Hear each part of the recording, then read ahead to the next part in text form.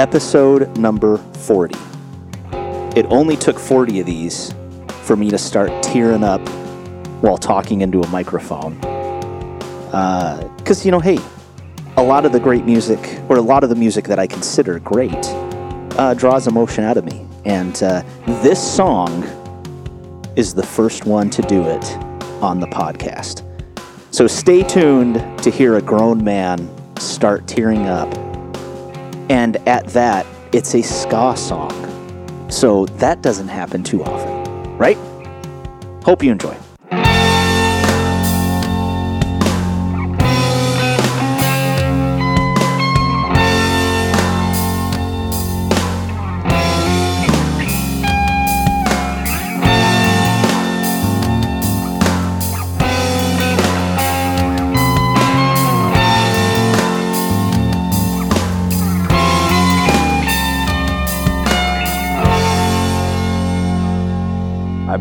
I've been needing to get some for real reading and writing in since school got over.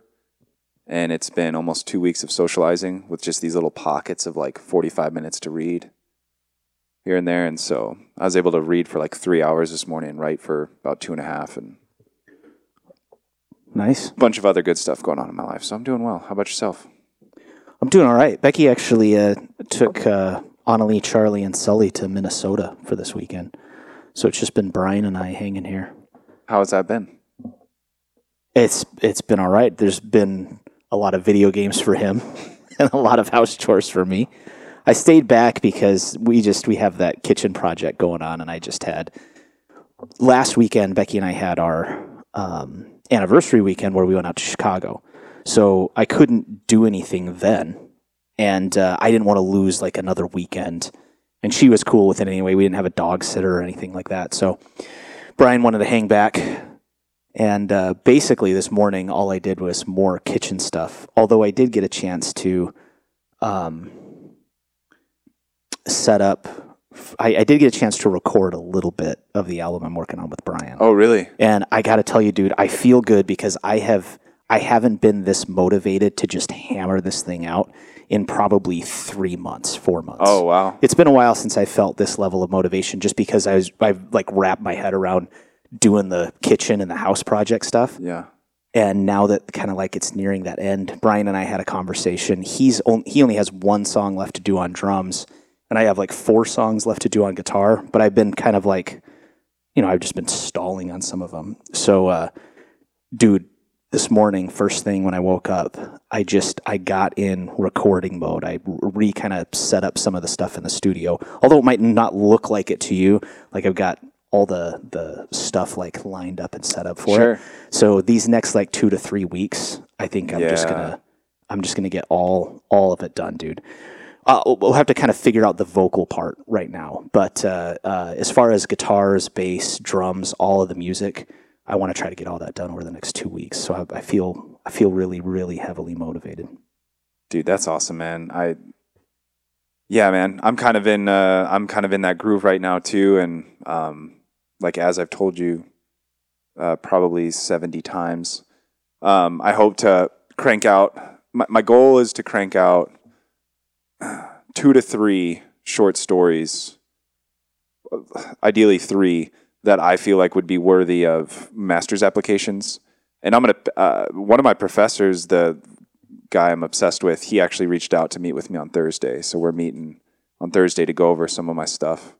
But I mean, I'm going to pay for him to be like professionally edited and stuff by another professor I know and all this stuff. And I have all these plans, and like the first 2 weeks of summer kicked off, man, and I wasn't doing anything. And it was really getting to me. So I told Cameo this morning, I was like, what happened this morning was like amazing. And I need to schedule that into my day, or else I'm going to end the summer and I would have had a total of like 3 weekends where I worked on it. And then, cause dude, I can't dedicate the time I need to dedicate like while I'm in school. Mm-hmm. Just cause I do too many things. Anyways, does the professor that you're going to have edit it, does he also do that for many other students, or for kind of like a side gig, or what? How did that work? So the professor, there's one that's working on me with it, and then another one I'm going to approach to actually professionally edit. The one that's working on it with me, I turned in my honors projects towards the end of the semester with him, and he reached out like a week or two later and said, "Hey, I'd really like to get together with you. I think you could use these on your MFA's applications, but I've got ideas for revision," and that's like invaluable, especially because his book was just released 2 weeks ago, and like he's had a lot of stuff going on with that. He just had a huge article released in Harper's about TikTok. Okay. They paid for him to go stay in a TikTok mansion. Yeah, I remember you telling me. Yeah, he stayed there for 3 days, and his article was finally released the same week his book was released. And his article's like blowing up. He's getting a lot of buzz about that, which is great. And then his book, he's had book events and stuff, and like the New York Times reviewed it. Oh, wow. Yeah. How do you get them to pay attention? So throw them a lot of money or something? No, like you have to put yourself, like you need to get to a certain level of writing to where they consider it, And so he's at the point where like he has a publicist, and so the publicist has connections. I see.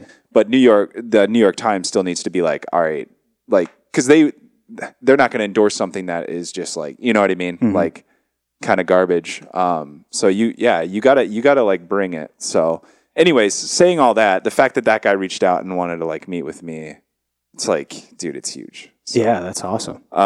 That's very cool. Anyways, but yeah, man, life is good, man. So enough about, okay, so hopefully I just talked enough to offset how much, hopefully you're going to share because perfect segue, Brandon, I want to ask you about Chicago, but I'll ask you about that next episode because we need to get into this. And I will say, before I let you start off, this has been, I don't want to say by far because it makes the other songs sound like, you know what I mean? They're like down here, like I love all the music you've brought to the table. This has been my favorite song so far. Oh, this song really hit me, dude. I did not anticipate that. Oh, dude. I am just super pumped to talk about. So, yeah. Who are these folks to you and why'd you bring it to the table? Had you heard much Five Iron before this? Not at all. Not at all. No. Okay, so this was your introduction to Five Iron. Yeah. Oh, interesting. Dude, so I listened to Five Iron Frenzy as a very young kid, all the time, man. They're the first time I heard them and how I found out about them was they're on 5 Minute Walk Records. There were a couple of other bands that I had listened to at the time that were on 5 Minute Walk, or that I kind of heard about all around the same time. Rose Blossom Punch, 7 Day Jesus. There were a few that were on that, Dime Store Prophets that were on that label. That just being in a youth group at a young age, you get kind of exposed to that stuff. And so the sampler, Take Time to Listen Volume 2, came out in 1996. And a Flowery song and then one other track by them was on that sampler, and I loved it. Like a label awesome. Sampler, right? Yeah. Dude, it's so cool when they do that. Yeah. Anyway, sorry. I think there were like 16 tracks on it or something. That's cool. Yeah. And dude, it was the cassette. I had the cassette back then. That's how I found out about it. And the cassette was, they like had, remember back then, they had like the advertisements on it. It was like 16 songs, only $1.99. It had like that big, like the blast graphic with 1.99 in it. Yep. Dude, those kind of samplers like were just for like a 12-year-old or a 13-year-old kid back then. Like that was... It was the coolest thing, oh, dude, man. That was rad. Getting your own cassettes and building your library of them and being able to hear those bands. Yeah. So that was my exposure to them. And their first album, Upbeats and Beatdowns, was just awesome, man. I mean, I played it constantly. And in all honesty, to this day, that album, their second album, our newest album ever, which is what this song, Blue Comb 78, is off of, that came out in 1997, like a year later. I didn't even look at that. Yeah, our newest album ever. That's such a great album name, dude. That's that was their second album, and these two albums just still hold up to this day for me. They have a great mixture of course, ska, some punk elements. They even throw in a couple of spots on a few songs some metal elements, like Break It Down. So they do a lot of the kind of the mid to late 90s ska that was out at that time that was heavily punk influenced. I just feel like they did it so well. In fact, they're by far my favorite ska band. Here's what I would say. Mm-hmm. Five Iron Frenzy and the OC Supertones, I listen to a lot, and I don't think that I would say to this day that I really like ska all that much if it weren't for Five Iron Frenzy. If Five Iron Frenzy never existed, I would not sit here and I feel because they existed and because they just released an album not even a year ago. It was in 2020. Oh wow! So very recently they just released one. I think it's called Until It All Shakes Apart. And I bought it the day it was released. I follow a couple of the people that members on Instagram. Yeah, so I creeped on the guy on Instagram. Seems like a cool dude. Yeah, Reese Roper. Yeah. Dude, he's done a few different projects. Brave Saint Saturn. He did his own solo thing, and I guess I'll talk a little more about like his personality and his lyrics a little later as we break it down. But dude, I follow them to this day because it was I listened to their music so much back then.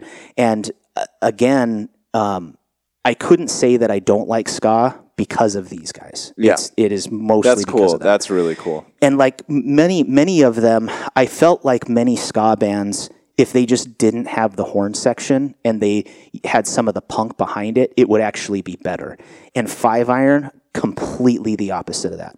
These songs are so totally enhanced by the horns that if you just had these as regular rock or punk songs, they wouldn't. I mean, some of them would still be great in my opinion, but they would not have the kind of personality and just excellence that they have. Mm-hmm. And that was such a reverse of all of the other ska really that was out there for me. So anyway, they're from Denver, Colorado, and what's cool is I actually had a chance to go to Denver working at the Harley dealership for one of the dealer shows that was there. Oh, cool, yeah. And where the whatever album was recorded? No, where do you go to meet a bunch of people? Why can't I think of just a big hall or a conference, like where the conference was? Jeez. Oh, okay. The building that had the conference for the whole Harley Davidson gotcha. Dealer forum was near the corner of Colfax and Broadway. And in on their first album, Upbeats and Beatdowns, on the second track, Where Zero Meets 15, which was like one of their biggest songs, he says, "I don't know what to do at the corner of Colfax and Broadway," or I might not be saying it verbatim, but that line always stuck out because like if you're not from Denver and the city, that's just a very topical, like it's part of where they're from. So like. I knew as soon as it was announced that dealer show was going to go to Denver, Colorado, and like I had to go to the corner of Colfax and Broadway just because it was in these guys' song. Yeah. So like there are certain things that kind of always just like I guess stuck with me, and a lot of ska, the lyrical content and the mood is quite silly. You know, it's more upbeat, of course. It's very jovial. It can be sarcastic in a lot of them. And I don't mind that so much because I don't want to take myself too seriously in a lot of songs. It's not a bad thing. But it also sacrifices a lot of just meaning in some of it. So really it's only good for like a good time. And what was very different about Five Iron to me is they had this way of being like silly yet really meaningful simultaneously. Yes. And you would probably be able to say that in a more poetic way, but that has gripped me even to this day. They had a live album that came out. I think it was maybe 99. It was late 90s, early 2000s. And so a lot of the songs on that were off of their first two albums. And I've listened to all their albums. I'm really only talking about those because that's the time frame of when this song came out, right? Yeah. But and also back then when I first heard about him, being a young teenager in a very formative time of my life, I was heavily influenced by this. And they had this live album that, dude, I'm telling you, for more than a year, I listened to that album to go to sleep every night. Dude, that's awesome. Every night. Like I just have these memories living in my parents' house in my bedroom, and then I just turn it on the CD player. I had the CD at the time, and dude, I'd cry almost every night. Just they had a way of just hitting me. And it was just so bizarre that it could be in this really fast, somewhat lighthearted music, but it was so meaningful at just a very, it's such an emotionally weird time of your life, being a teenager, of course, right? Dude, that's a rough time. So I clung to that live album and their first two albums a lot in that time. And I can't to this day, maybe you can help me put words to that kind of silly yet meaningful and why it just gripped me so hard. Yeah. Well, I think what, I don't know, this thought just came to me a little bit ago, but when you're talking about the ska kind of vibe, when it can sound kind of like juvenile and almost like sarcastic and stuff, like it can put off this like food fight vibe. You know what I mean? It's like there's like a food fight in the lunchroom, but it's a great imagery, man. Yeah, but somehow they found a way, and I'm sure other ska bands, you know, or bands that incorporate ska into their music. I don't know how exactly to use the language. They found a way to make it more than that and have it. And I mean, for me, that's how you make things timeless. You know, is that it's not like a trend. It's not like just a period. It's, you know, reflective of, you know, the human experience in a real way. But yet, yeah, they really toe the line. And like my favorite combination is humor and sadness, you know, and sounds like a 68 album. It sucks because like that's literally in humor and sadness. Yeah. And I've been talking to Kemi about that. I'm like, oh God. But yeah, it's, I mean, we'll get into it when we get to the lyrics, but somehow it's like a lamentation and a celebration at the same time. And I have my take on how they're able to pull it off. But so when you say a lamentation and a celebration at the same time, that is a hell of a lot better way of saying silly yet meaningful. I think that is that's way more accurate. And it is. It's like a lamentation and a celebration. And I think Reese Roper, the vocalist, I just, there were other bands that had kind of just this silly front man that was, you know, basically being like a, you know, doing physical comedy up on stage. Yeah. You know what I mean? There were other bands that had it, but I really could only palate his. Yeah. I shouldn't say only. There were just, I have a lot of memories of being young and seeing different music videos and seeing other live shows, and it just didn't have the, it didn't translate. It just didn't work. Yeah. But man, Reese Roper and the whole vibe of all of them, and there's a bunch of members in this band. And so like, there was just something about it that really struck me in that, not only could I stomach it, but I craved it. And he has other albums that you get a chance to kind of hear him flex a little bit of his lyrical prowess, to use a term that you've used in the past. And I don't necessarily, I wouldn't put him at the top of the heap or anything of like writing these unbelievable lyrics, but there's a depth to the lyrics, and there's a hurt in his past.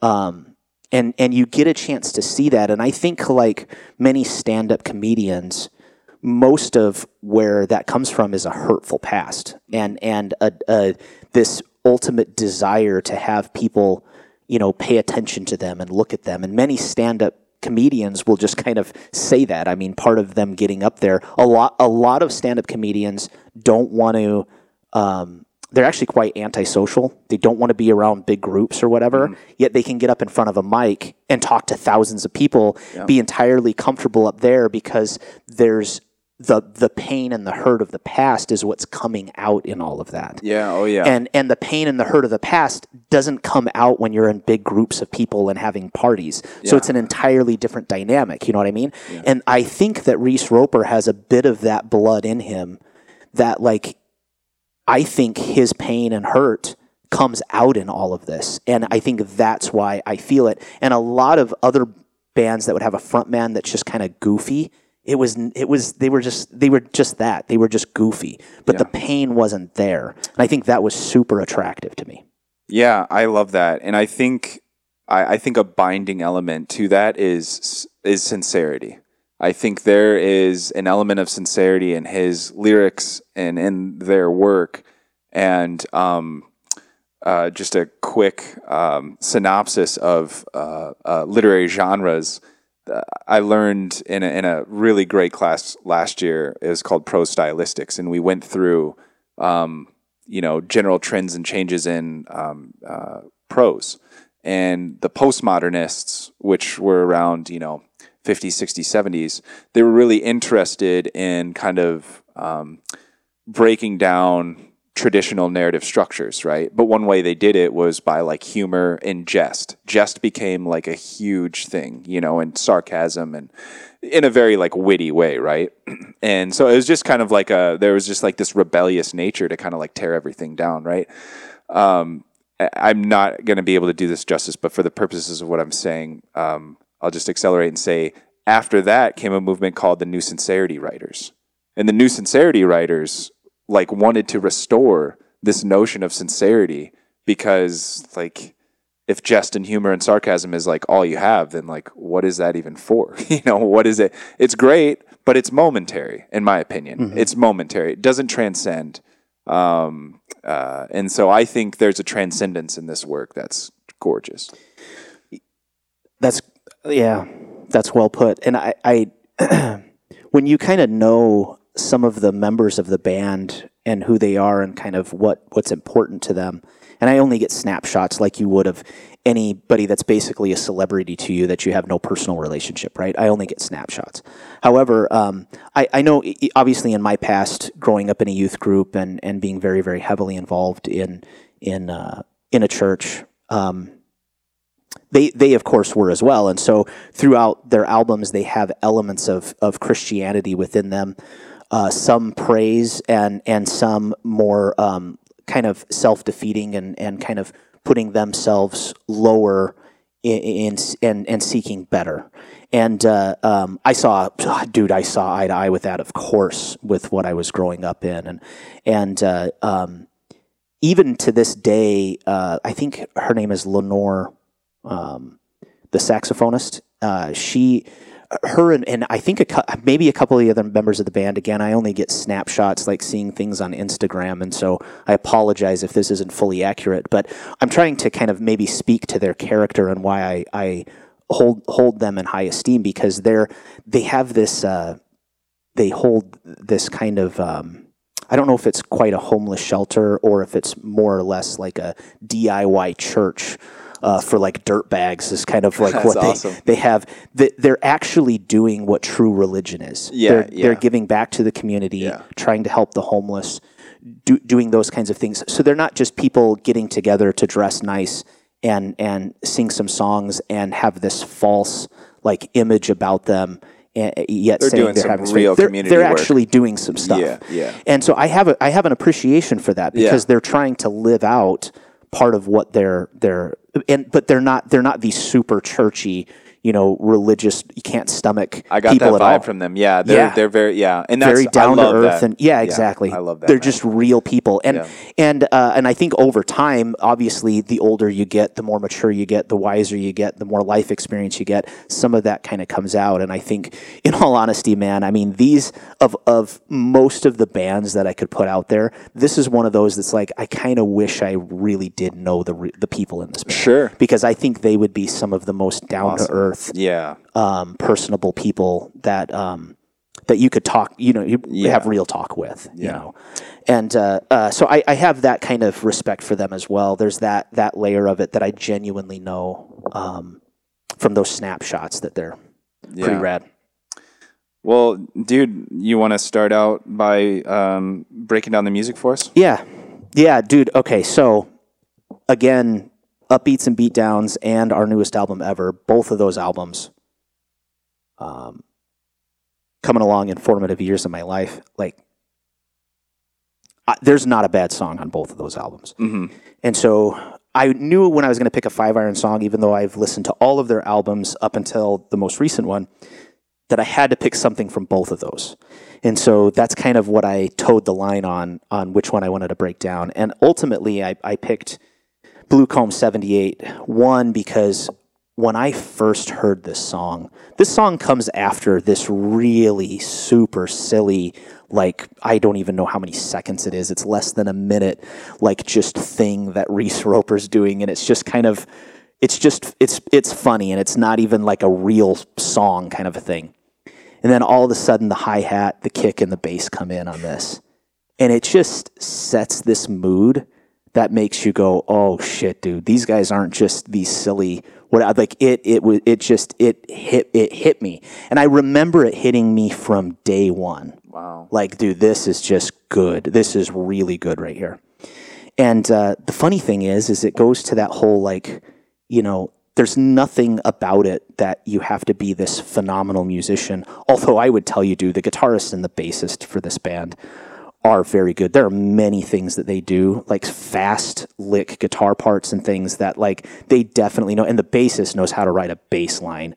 And unfortunately, this song doesn't really showcase that, Sure. But the bassist knows how to write a bass line. So what makes that even cooler is when they can just lay off and just give you the vibe. That there's something special about that. And dude, sometimes, like I said, it's just about the beat and the progression, man. Sometimes it's just about that. And when it hits you, it hits you. It doesn't have to be anything crazy out there. And so I felt like the lyrical content within this, the story that's told, how much the music hit me. And then, like, I'm telling you, dude, it's got to be 80% of the times that I've heard this song. And I've heard this song hundreds of times. If not, I mean, this would be one of those songs that could creep into, like, I've heard it over 1,000. I mean, legitimately, I could have with how long I've been listening to these guys. But it's definitely in the hundreds. I would say probably 80% of the time I like choke up on the bridge of this song, and like I have to hold back going there with tears. And that's a significant amount of times because, like, to this day, dude, from when I told you I want to do this song and then I listened to it on the way to work, I had to take a beat before walking into work. So I was crossing the railroad tracks, which is right by us, and the song was just finishing up. And I had to take a beat when I got in the car to just kind of like let the emotions come down a little bit. So even to this day, it's just like there's something about that. And so although there are other songs that I think could showcase some really great horn sections and really great bass lines and cool stuff like that, even a couple of like metal style breakdown things that are really cool, this one just gets me so hard.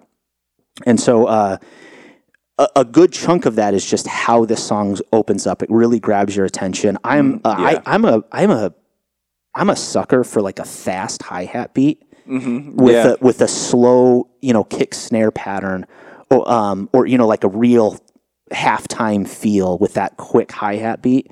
I'm such a sucker for that. The hi-hat's so clean in it too. It is, dude. And having that kind of fast up-tempo hi-hat, but then like the halftime feel on the kick and the snare is, I don't know, man. And then, dude, when the punk feel comes in and the drums just get quick and then the horn section comes in, it is kind of a perfect showcase for me that, like, I think you could hear this song, if you took the horns out, you could hear a punk band doing this song and it would translate very well and it would still be rad.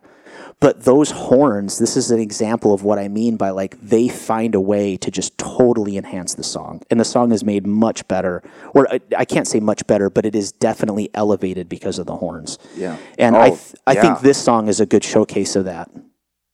Yeah, I mean, the horns really give it like this feeling of ascension, 100%. Yeah, because it's not like a normal ska sound either. Obviously, it's in the ska genre, but it's not your normal, like, offbeat, chinky guitar horn section kind of thing. So it doesn't fit totally the mold of ska, although it's very clearly ska. And the horns are like, okay, I just made this up on the spot. All right, so we may crash and burn. But it kind of makes me think of when you meet people that you have a close relationship with, and when you're like introducing like a friend to them, you know what I mean? Yeah. So it's like, you're connecting, right? If I brought someone new in here, like, you'd want to get to know them and stuff, but there would be times where you and I would be connecting. It's like a friend having something to really offer the conversation, but not just trying to like dominate and stuff, like coming in a very like natural way, kind of reading the room, but like adding to the conversation and just kind of bounce out. That's how I feel like every time the horns come in, it's almost like I'm left wanting more, but then I'm like, oh, but I think that was good. I think that was the right amount. I think my metaphor sucked, but I really now closer examination. But when it comes to the music, the way I wrote in my notes, the way the song begins, it has that epic introduction that I believe great bands save for like zingers like this one. Okay. I don't know their musical library, so maybe they start songs like this often, but I don't know. Not like this. It seemed very special. It seemed very special across all of their albums. This song is very different in how it starts, for sure. Yeah, it kind of reminisced, not the style or anything, but how I felt the first time I heard "Only in Dreams" from Weezer's the Blue album. Oh, okay. When you hear kind of that heavy bass come in, and it's just, I don't know, there's something really reflective about that. But yeah, I'm just gonna give like one or two things about the music. Yeah, and then why don't you segue from your, because I could get into the bridge, like we've kind of talked about the beginning and then kind of the faster punks part, and then the bridge to me is something incredibly special. Yeah. And we can kind of almost segment that along with discussing the lyrics a little bit if you want. So that's perfect. Why don't you talk about music stuff and then segue right in? Yeah. All right, that's perfect. With the music, so I can't get enough of the, like, this is my best way of describing it. The rolling kind of effect of the drums toward the end of the chorus when he's singing "Have You Seen My Comb?" I don't know. The drums are just kind of doing this like fill. I don't know what they're doing, but it's like, it's almost like wrapping up the part and getting ready for the next. But I do like the progressive guitar line that seems to serve as the bridge and introduces the narrator's like talk singing section, the vocalists, and then how the guitar like picks up during that part is just, I don't know, it's just great. But so I'll say this about the music that I'll segue into the lyrics is his voice. So obviously, the tone in. So he obviously has like a playful nature to how he manipulates his singing. At times it gets like a little wacky, but contained, which channels this sort of childlike remembrance of something one keeps dear to their heart, especially the way he bellows, "Get it?" when he's concluding the part about never going back to get the comb. And so I'll just go right into the lyrics. And for me, one of the most elegant parts of this song is it's I think it's a romance song between a man and his boyhood, his youth, which is always just endearing if done well. And the use of imagery is the largest achievement of this song. I firmly believe that. And it's funny because he actually provides some aid that doesn't even need to be there. But,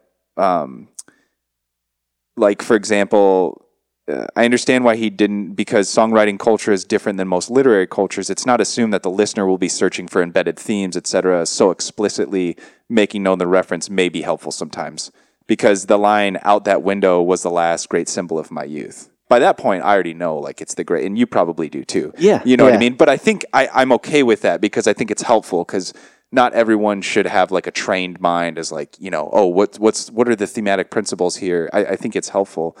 But the imagery, it's just so great. And I've talked about this on, who knows how many podcasts.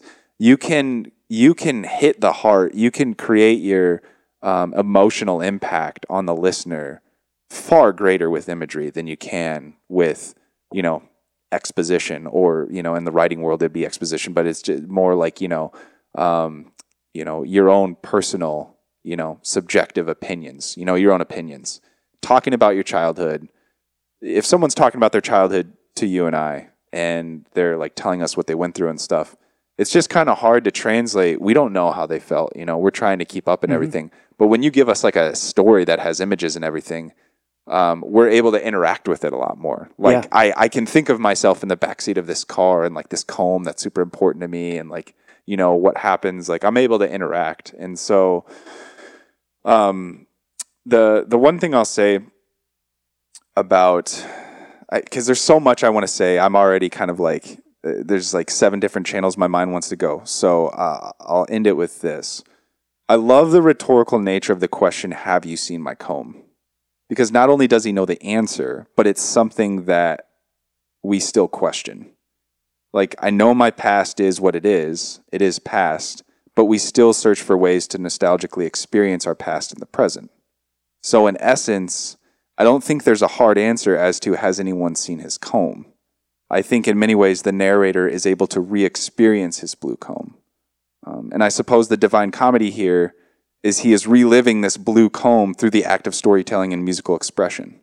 So although this song is a lamentation in ways, it duly celebrates the preservation of youth through memory.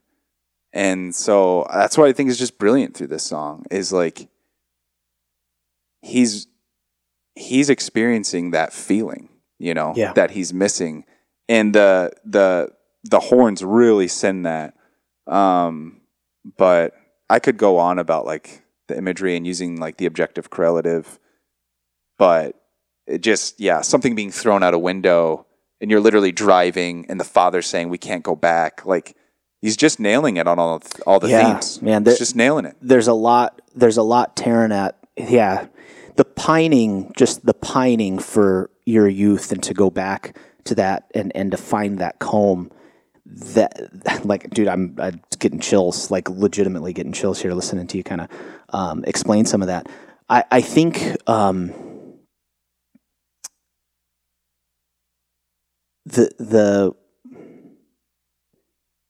well, let me just, I'll start. I'm trying, I have a segue from what you're kind of talking about, but I'll get into it a little bit, I guess. I want to start kind of from the top of the lyrics before I get kind of into the meat, because it's going to be hard to go back. Just a couple of notes that I want to put in. First of all, the way the melody is when he says summer of 1978, my sister and I in the backseat just wait. That melody line over the top of the music, almost instantly, one, I don't want to pay attention to anything else on the planet except for what is about to happen. Like, what is about the story that's about to be told. It is incredibly gripping to me. Oh, that's awesome. Right from the beginning. That's great. And so even without context or anything, there's this just opening with that. There's a story to be told, and you know it within those first two lines. And many songs don't tell a story. You know what I mean? They just don't. No. And so it's incredibly, but ones that do are incredibly interesting, especially if they can tell them well, because it's really hard, for one, to write a good melody. And then two, lyrics that, rhyme and are somewhat cohesive. So when you can tell a story and you're rhyming and you've got a great melody, it ain't easy, man. And that's part of the brilliance behind this. And so I love the imagery of we pass the time by making lines in the seat that we can't cross, a thin line like dental floss. I like that kind of rhyme, and I love the great line. The use of, I don't know, just that whole, I would never, ever have dental floss as a lyric in one of my songs. And how he could have dental floss as a lyric in a song and have it be almost pulling tears out of me is asinine. That is just psychotic. And then it gets into, she threw the new blue comb out the window, and he had got that comb just that morning from his mom and dad. When he says later, I also like how he puts in there, it wasn't fancy, it wasn't brown, but now it might be from lying on the ground. It's kind of of just a cool little, I don't know. Yeah, there's something it's about a it nice that just aside. makes me like, it kind of makes me smile a little bit, what that is. But then, okay, so you just kind of know what happened here was they're in the car. His sister was kind of an asshole and chucked his comb out the window when they're super young. They're probably 5-6 years old, whatever it is. And his parents had given him that comb. And, dude, I think of this Brian Regan joke. I'm pretty sure it was Brian Regan. You know my memory. But he talks about, kids with balloons. And when you're a kid and you have a balloon and the balloon goes, and the kid's like, oh, my balloon, it's gone. And then you're like, as a parent, you're like, dude, we'll just get you another balloon. They're like, but I want that balloon. He's like, just compare it to your wallet. You have a wallet, and if your wallet goes, you'd be like, dude, where's my wallet? Somebody could be like, oh, dude, we'll just get you another wallet. No. I need my wallet. That kind of just putting that in. So this comb that he has as a little kid, it's not just being able to go get another one for $2 down at the gas station or wherever. This comb is something different. He got it from his mom and his dad at a very, very, very young age. And those kinds of things, there's more meaning behind that to a 5 or 6 year old than the actual, dollar value on it. And so I think it's actually just a really great item, a comb that has a distinct color that's plastic and probably dirt cheap is an incredibly good thing to be the object of his youth. Like that's just it's just what a cool, it's cheap, it's replaceable, yet it's not. Mm-hmm. And so then when the lyrics turn into kind of there's depth behind this incident that just happened is in the bridge when the music shifts. And so when those toms come in on the bridge, dude, and the guitars are just beating the chord, they're just banging the chord. All right, so I'm going to kind of go with the bridge being my favorite moment of the song. I'm going to say one thing real quick and hand it back off. Yeah. Also, the thing about the comb with all, everything that you're explaining, he did not explain all the importance of the comb to him. He's explaining it through continuing the story. Yeah. Which is brilliant because everything that you just said is implicated in it. It is embodied in these lyrics, but he doesn't have time to say all that. But the fact that you and I can get that from that and feel it so strongly means that he pulled off telling that story by just using imagery. Very simply. And knowing the whole story, though, after the song's over. Yeah. What I like, though, is at your first listen for this, if you're really paying attention and if you're almost watching the film of it in your mind when it's going by, right? Yeah, it's very filmic. You don't know why he's telling this story yet. Mm-hmm, but when you begin to know is when the music shifts and it becomes there's depth in it. And you're like, okay, they want me to stop and pay attention right now because I'm about to know the meaning behind what just happened. Perfect segue into the bridge, So, best moment of the song, minute 44, the entire effing bridge. The fast beat on the toms, the guitar chords just ringing out. Oh, so good. Dude, then the octave guitar comes in, and it's just banging one octave. I mean, he's just riding that thing while the chords are changing underneath.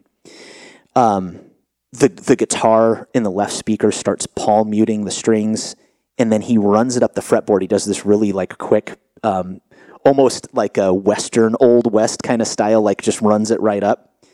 And then it drops out, and that's when the vocals come in with the lyrics. Then it's just drums, tambourine, and bass when the vocals come in.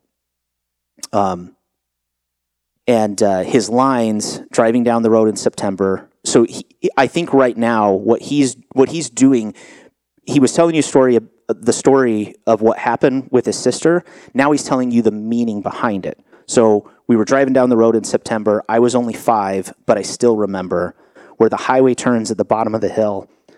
My parents both up front because they loved each other still. Jeez, dude.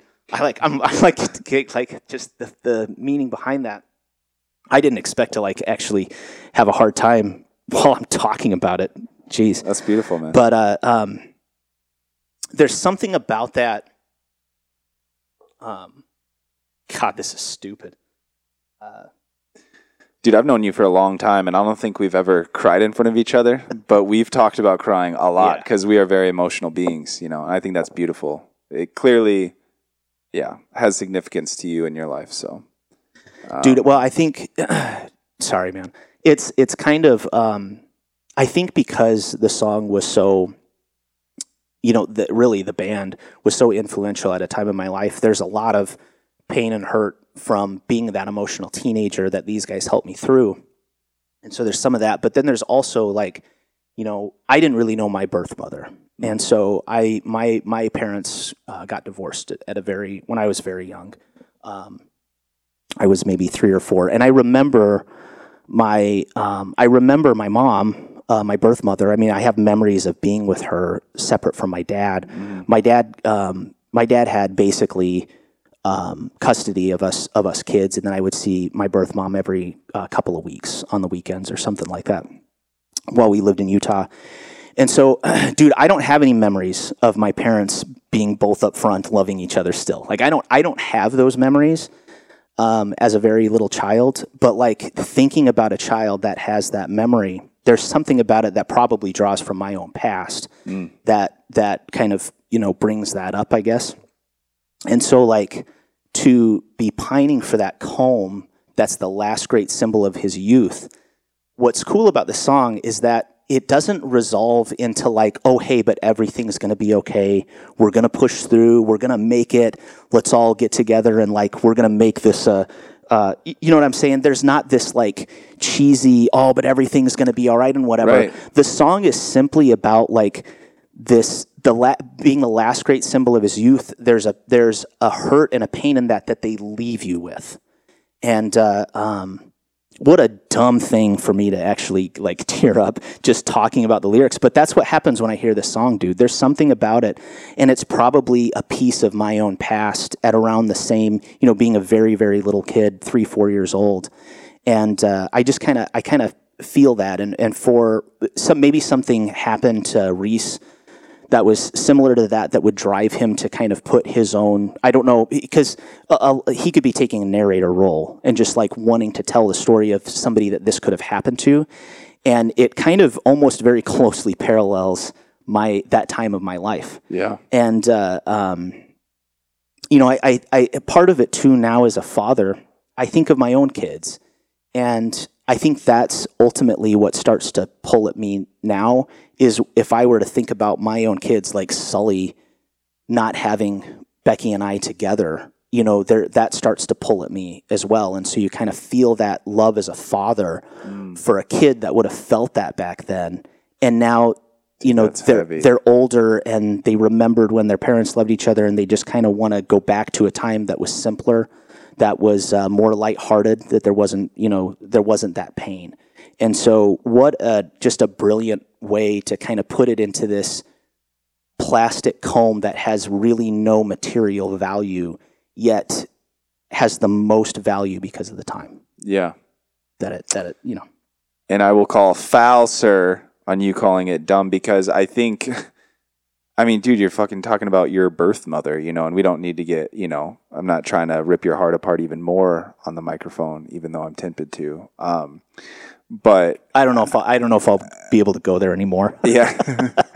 I'm trying to die inside right now. I've dealt with a lot of it, but that's what's cool about lyrics and songs is that you can kind of, although I feel like I've dealt with all of that sincerely, it's like songs are a place for the extremes, for you to go back and experience some of those things, even if just for a moment, Yeah, and I think what I heard you talking about too is this song gave you the opportunity to, perhaps even unknowingly, kind of mourn the loss and the fact that you didn't have your birth mother in your life, and those are things that it's not. I think when we get used to, like I come from a divorced family and I get used to the narratives of like, that's just the way it was always going to be, but then when you get older, it's different than having regret. It's just being able to acknowledge like, it didn't have to be like that. My father could have, I don't know, like found recovery or something and was able to get some of his issues in check and find some therapy and, work things out, whatever, but I don't live it as in this, like, that should have happened or that could, the woulda, shoulda, coulda doesn't like haunt me, but the notion of these things is just kind of sad sometimes when we think about it. But even more so, what I heard from you is that connectedness to, other people, and you feel like a collective pain because you like mourn for other people that happens to. That's what I heard you say. Just like the possibility of that happening to someone is devastating, Mm-hmm. And Cameo and I, dude, we experience that all the time. Like, there's times where we go into like the grocery store or like a gas station. Like on the road trip, we went to the gas station and like we had an experience. Dude, I'm pretty sure I had an experience with like a gas station clerk or something. I fucking like cried when I got in the car because I just felt devastated for them. You could just see the despair in their eyes, Mm-hmm. And I don't like leaving situations like that feeling entirely unplugged. I like to feel somewhat connected and just to know, just to acknowledge, hey, this person is there and they have that pain and that's like real, Yeah. I don't like to feel entirely detached. Like, well, that's their shit. Oh, yeah. And so For that's sure. kind of what I heard, with you. And I think that's gorgeous. But yeah, and dude, like that reaction right there and what we're talking about is such a testament. And that's why, man, topics about youth, if it can be pulled off well, I mean, it just hits like us adults. I mean, that's kind of what we do throughout the day is we're having to reckon with adult responsibilities, and I'm saying that I like the word reckon. Yeah. without any, I don't have 100th of the responsibilities you have.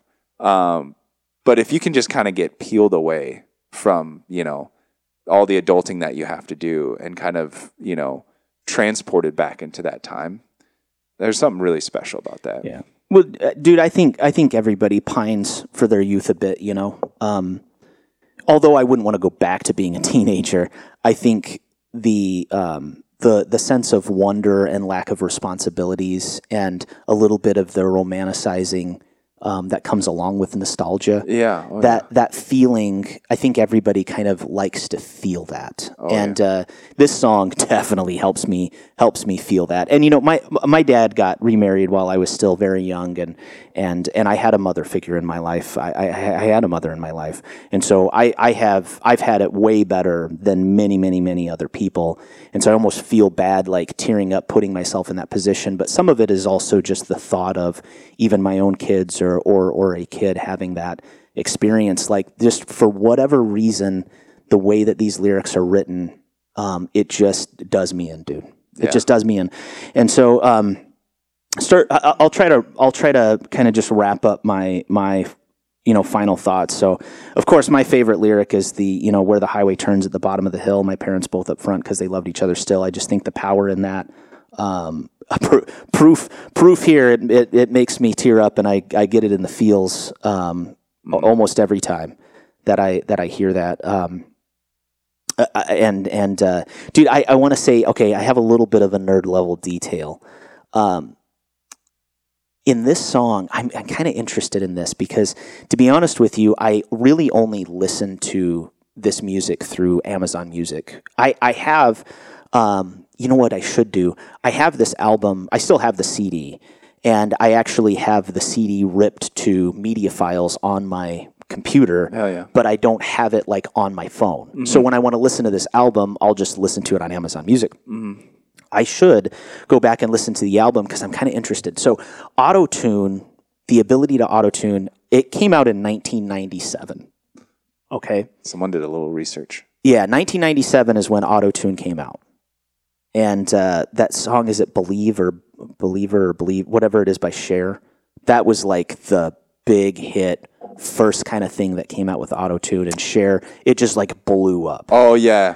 Do you believe in life after love? Is the line? I think it's called Believe. But that's okay. So that was I believe it was the first song with auto-tune. It was certainly the first one that was makes like sense. Now that I think about that song, I can hear the auto-tune in it right now. Absolutely. And it was a game changer. Like, people heard that, like, okay, and you were either totally turned off, or like some people were like, this is the future. Yeah, right? like 9-year-old T-Pain was in his room, and he's like, dude, in 10 years, I'm going to fuck this industry up. All right, anyways. So what's interesting in this song is there are moments throughout this album and on this song that you can hear auto-tune pulling on his voice. And, oh, really? Oh, yeah. Yeah. Wow. It's really, there are a couple of spots, if you want to hear it, where he, at 1 minute and 9 seconds, where he said, I got it just that morning from my mom and my dad. When he goes up to my mom and my dad, it's really pulling on his voice. Oh, really? Okay, I'm going to check that out now. What's interesting is this album came out in November of 1997. And so it came out at the end of the year that auto-tune came out. And I kind of wonder, I want to go back and listen. How do they have access to that? Well, I see that's what's funny about it to me is I mean, it must have been available at some level. These guys were distributed by Warner Brothers Records through this album was distributed by Warner Brothers Records. I believe that's who was it, but that doesn't mean that they had access to all the tools and the tricks and whatever. And so I want to go back and actually listen to the album, like the original CD, and maybe there was a chance that it got remixed. Oh, I see what you're saying. Life. I see what you're saying. Okay. I don't know. I want to actually, typically they say that though, like if it's been remixed or remastered or whatever, it'll typically have that in parentheses, and this one doesn't. And so it would be super interesting if they actually, like, if it came out on the album. I'll have to go back and listen and had access to that. It's definitely on there. There is pitch correction on his voice, and you can clearly hear it in 1:09. You can hear it in other sections of it too, if you train your ear to listen for that. And I just thought that was kind of interesting because you know what's funny is I didn't really even notice that it was pulling on his voice until maybe about a year ago or something when I just kind of caught it. That's funny. So for most of my life, like, and dude, back then when in the late 90s, I wasn't listening for that. So you'd never, like you're saying, you didn't even really recognize it. No, definitely not. So I just kind of but I can hear it pull on so many vocalists now because I use the tool when I'm recording. But anyway, a little bit of a nerd level detail. This album has it the same year it came out, and it was near the end of the year, and it's kind of cool. So, hey, before going into life application, what do you got for favorite musical elements, moments, lyrics, all that fun stuff? The lyrics, it's so tell me, have you seen my comb? Love what that question represents. And yeah, it's a little harder to pull off questions in literature because it is kind of like this sacred thing. Because in literature, if you are, it depends what POV you're using, but if you're using third person, you know, especially like there's like third person close, right, which is closer to the character, and then there's kind of like third person remove, like completely omniscient, like, and it's really interesting. I love, like, I studied it, and it's really interesting to study like the different, you know, degrees of third person, you know. But if you're using third person and you interrupt it by asking a question to the, you know, the reader, it's just kind of hard to pull it off really well. But here, he's first person, right? And I just like it because, you know, first person's, you know, more capable to ask questions.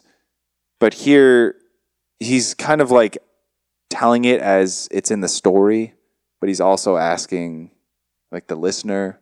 And I don't know, there's just this really beautiful interactive, like, nature with that. And so, and the way he's singing it and stuff and what's going on with the music at the time. So, yeah, I don't know, man. Honestly, musical element, I would just say the beginning.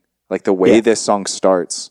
I mean, the bridge, of course, but just to add something to the conversation. Well, no, my favorite musical element, I just put kick and hi-hat in the beginning. Dude, so it's the way it starts. I'm like, when you were like, hey, man, I want to... It was funny, too, because, like, I was feeling really stoked on it, and you know that I'm a relatively, you know, positive person that likes affirming people, you know, and that can work against me. Because sometimes I feel like when I compliment people, they're like, yeah, fucking, you complimented me last week. Piss off, you know? So it's like I'm trying to, like, save that kind of nature. But when you played this, I was like, dude, this is, like, I'm feeling this right now. And when I listened to it at home, man, I got, like, yeah, it was just, yeah, great. So, yeah. Well, I'm glad it's kind of validating then, because there's a part of me that, like, I couldn't tell if there was. I mean, you got to understand, I was 13 years old in 1996, so I was 14 when this album came out. Yeah. So that kind of history and that kind of time in my life when it would come, I didn't know if there was a part of me that it's just like you have to be tied. You would have had to hear this at that time, that critical time in your life to enjoy it. So it's a little bit validating that, like, maybe I'm not just. I just kind of wondered how silly it was that I loved this so much. Yeah. No, this is. I mean, I didn't think it was, but you know.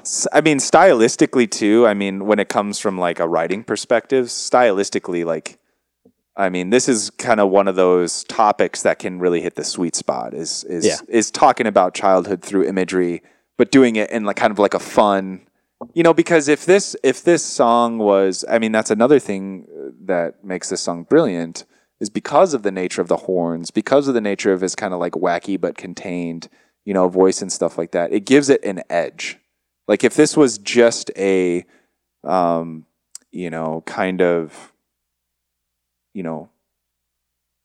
I mean, if it wasn't a celebration, if it was just a lament, you know what I mean? It would really lose you, Yeah. But there's like a sense of hope in the sense that we're allowed to just be sad about it, but also like tap into it, because it's not this forced resolve. Isn't that kind of when you think about romanticizing those, like nostalgia and like thinking going back, it is that mixture of lamentation and celebration. Yeah. Of wanting to go back to youth, but there's some sorrow in it. And part of that sorrow is who you are today and some of the things that when you were so young it affected it. And man, they just nail the way, how nostalgia feels is how this song is. There's just this deep brilliance in this song, something about it that it just defines my relationship with romanticizing that nostalgic feeling. They just sum it up, dude. Musically and lyrically, yeah. I'm going to say something that I don't know might make me emotional, but I just thought about it. Fucking A, man. You just made me think of something, because when we go back, that period in our life is gone, but that person isn't necessarily gone. Like there's still parts of that person in us, and that's what I think can be so powerfully reflective when we have nostalgic moments. Is, man, there's still like parts of that boy on a snowboard 12 years old in Alaska that like, I think my spirit will always kind of be there, but I carry it with me, and so there's a sadness to that, but also, it's just a joy to be able to access that, and so I don't know, like the way he's singing, like that's why the brilliance in like, have you seen my comb? It's like he's still asking the question, Yeah, man, they did it. They did it. So I'll just because I've said some of this stuff and what I've done before, I'll just read what I put for my life application, just so I can put it out there. Yeah. Somehow they capture a moment that pulls tears out of me with very simple lyrics. The story he tells has a deep meaning that I can't shake. Potentially from my own parents' divorce, although I've never directly remembered a time where they both were together. I think just the emotion of a child losing the thing they loved that was a token of a happy time in their life for a happy family. His yearning for that comb is deeper than the plastic it's made of. I just can't shake how sad it makes me feel, although it's so simple. So it's just super, super special, man. But hey, I really appreciate you. I guess it's weird to say I appreciate you. I'm happy that this song did it for you. I am. Yeah. I really am. So, yeah. that's very cool, man. Yeah, man. Thanks for entertaining me on it. Yeah, thanks, dude.